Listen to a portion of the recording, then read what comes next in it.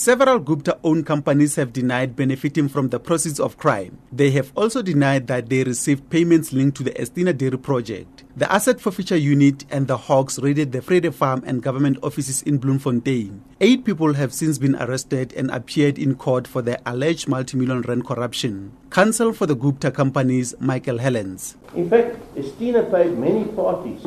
My junior will give me an example. Vrede Dairies or all kinds of people.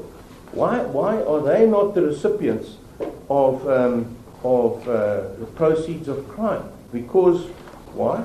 Because that money was used with regard to something to do with the dairy, but the proceeds of crime is alleged to be the failure to comply with the PFMA, Section 217 of the Constitution. It's alleged that 10 million rand was paid into Atul Gupta's personal account, but Gupta contends that the NPA misled the court to get the preservation order. Gupta's counsel, Rafiq Bana. But what did the NDPP do here? Instead of looking at the most relevant piece of evidence, they drowned your lordship with paper.